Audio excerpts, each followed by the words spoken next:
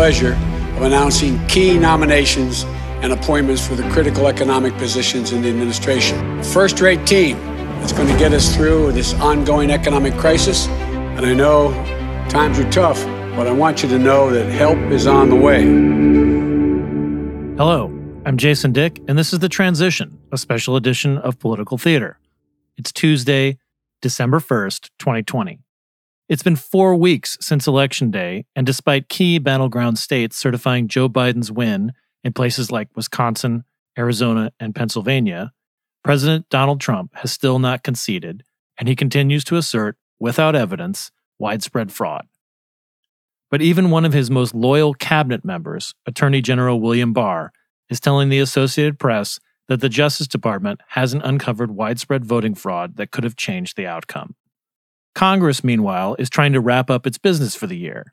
The current spending measure funding the government expires on December 11th. And with the economy starting to show signs of strain, lawmakers are offering their own proposals for a COVID relief package that they hope to pass in the coming weeks. The two big-ticket items might end up in one big year-end measure. Chief Correspondent Niels Lesniewski and I discuss what we learned today about the various plans circulating, including one from Senate Majority Leader Mitch McConnell, who has largely sat out most of the negotiating in previous packages out of deference to Treasury Secretary Steven Mnuchin and the White House. But McConnell has recently begun to assert his own priorities and those of his caucus. Niels Lesniewski, this is not your first rodeo seeing the end of the year hijinks for a lame duck Congress. We've got an incoming new administration in the White House, which you cover, and Congress is desperately trying to figure out how not to just do the regular end of the year stuff like appropriations, which they never seem to finish on time, but also some sort of COVID relief with several programs expiring and some signs of strain on the economy. Senate is back and they've got their kind of they're starting to trade some things back and forth, different groups. What do we know at this point about the state of COVID relief in the transition as we start to usher out this Congress and await a new one? Well, the first of the bipartisan gangs, and there might be a few of them, unveiled their proposal Tuesday, a $908 billion in aid, which is, a little less than half of what the House Democrats had proposed and more than, significantly more than what Mitch McConnell and the Senate Republicans had proposed. And then later in the day, in the afternoon, we had McConnell circulating his own Senate Republican offering, which looks like it includes all sorts of grab bag items to try and get as close to a unanimous vote among Senate Republicans as possible. There's some school choice provisions favored by Ted Cruz. There's the expensing of meals for businesses to go to, supposedly take people to restaurants, if that's even something that can be done. The 3 martini lunch tax provisions, basically. Maybe they'll be in those little cubes that we're starting to see, like 3 martini lunch in the outdoor cubes that we've begun to see popping up around DC. I can't quite imagine the igloos in front of Ted's Bulletin on 14th Street being the site of a 3 martini lunch, but who knows? Maybe they'll spike the hot cocoa.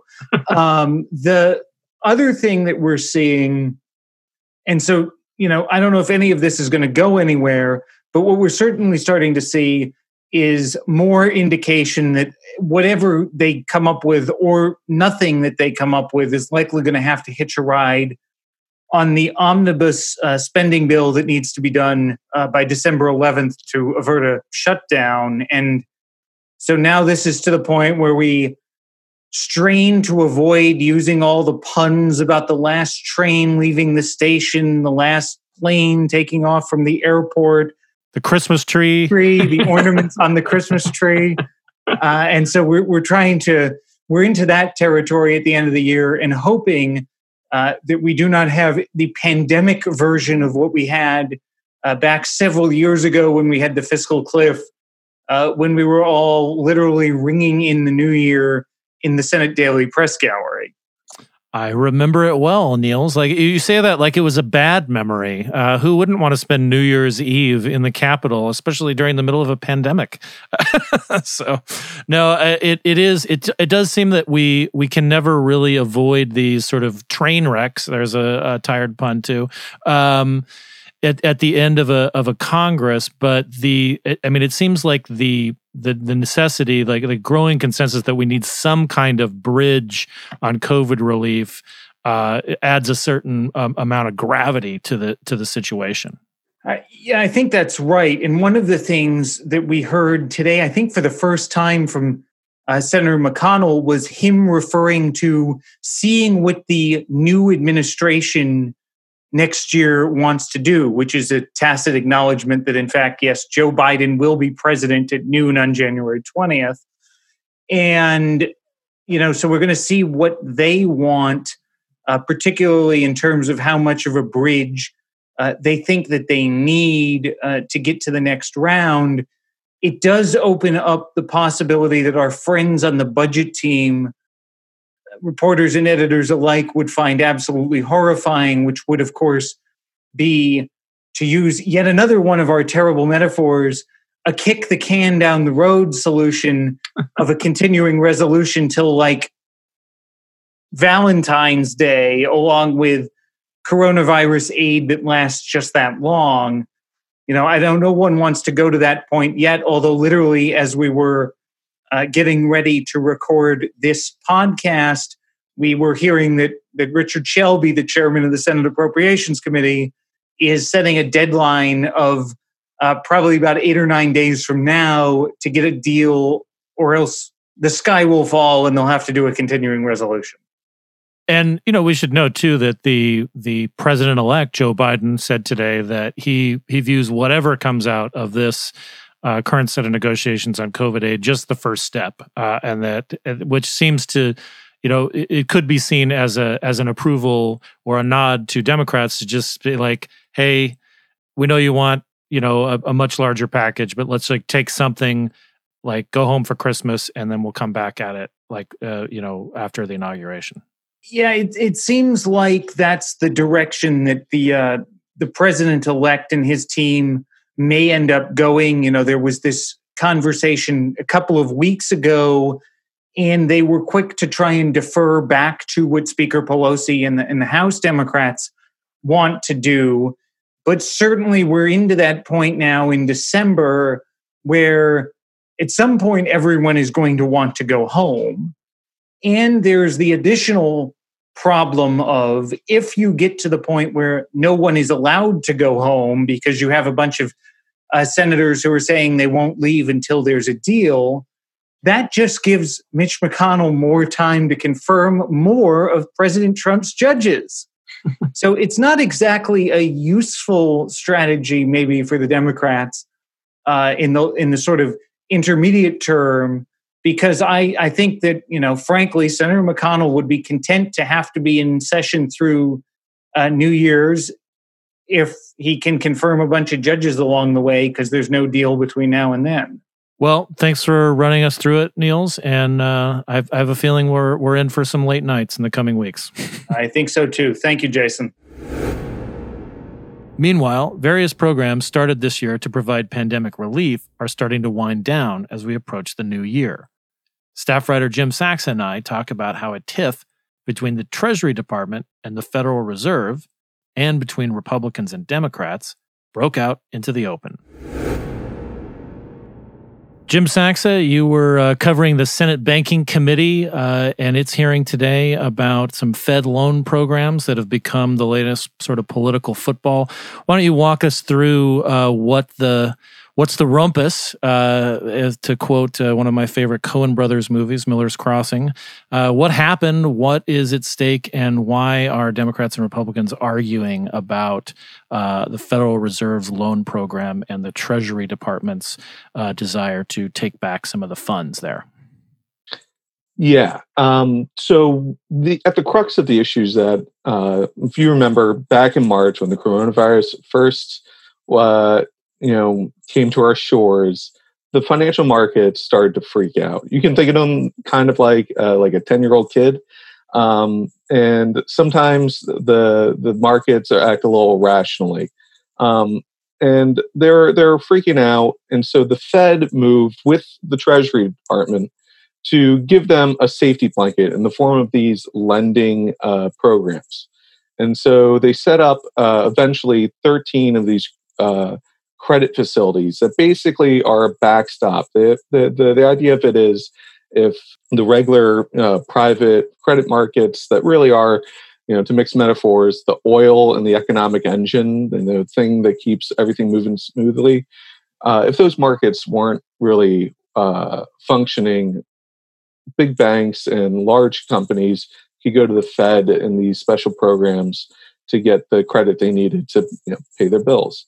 And it turns out the financial markets are actually kind of a big boy who doesn't need his blankie anymore, but still likes the idea of having it. So they didn't use it that much, right? But still, lots of people think it's important to have it be there. It calms the market down. And people are really concerned about what happens if the economy takes a sharp dive again, especially now as we enter in the winter. COVID is getting worse. Shutdown orders are coming back again, and people are really worried about what's going to happen. Especially, Democrats, and they're particularly worried because they're about to take over the White House again and really own the economy again. And so when Steve Mnuchin, the Treasury Secretary, about 2 weeks ago said, it's time to end these programs at the end of the year, they got really annoyed. And the key thing to note about this is that the Treasury Secretary has the power to decide whether or not these things can go or not. And the Fed, immediately in a rare rebuke said, we prefer to keep them. But Mnuchin said, no, we're sticking with it. And so Democrats are really ticked off. And here's what the top Democrat on the Senate Banking Committee, Sherrod Brown, had to say today. Either you're purposely trying to stop President-elect Biden and Treasury's Secretary-designee Yellen from getting to work for the people we all serve, or you're delusional. And, what's kind of extraordinary about this, too, just because of where we're at, is that Democrats look at this as like an almost like that the outgoing administration is sabotaging what few tools they may have to address things in this interregnum, right? I mean, it's like they're saying that Mnuchin is like salting the earth, basically. Yeah, especially because a couple of Democrats have been advocating the entire time to use the unused funds, and there's a lot of it, right? Congress in March gave the Treasury and the Fed about $450 billion to set these things up. And like I said, most of it hasn't been used. And in theory, that could support trillions of dollars in low interest loans. But the way the Fed set this up, and the Treasury also, is that really they made it so that you'd only go to it if you were desperate.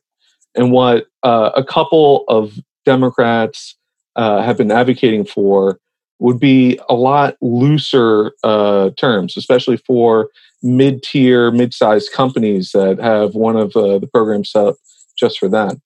Giving them loans that look almost more like grants. And if the money wasn't returned by the Fed to the Treasury and ultimately back to Congress, that would mean that the incoming Treasury Secretary, which appears that it will be Janet Yellen, she would have had the ability to work with the Fed to maybe offer really sweet loans that almost look like grants and get some of that fiscal stimulus into the economy without having to deal with the Senate. And that's another reason why I think Republicans in particular are so keen to applaud this move.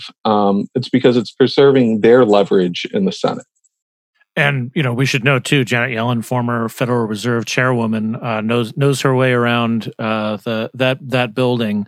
So I guess we'll just, have to see how this turns out. Like you said, the Treasury Secretary can do this, even if Jerome Powell, the current Fed chairman, is not all that excited about it. But I'm looking forward to following this dynamic between Yellen and Jerome Powell, if there's some sort of Fed fraternal collegiality, say. Yeah, I think they'll get along relatively well, and it'll be interesting to see what sort of creative moves on top of the already unprecedented moves that Powell has made that Powell and Yellen might make in a couple months' time. Well, thanks a lot, Jim. Thanks. That's going to do it for this edition of Political Theater's The Transition. On behalf of the CQ Roll Call Newsroom, thank you for listening.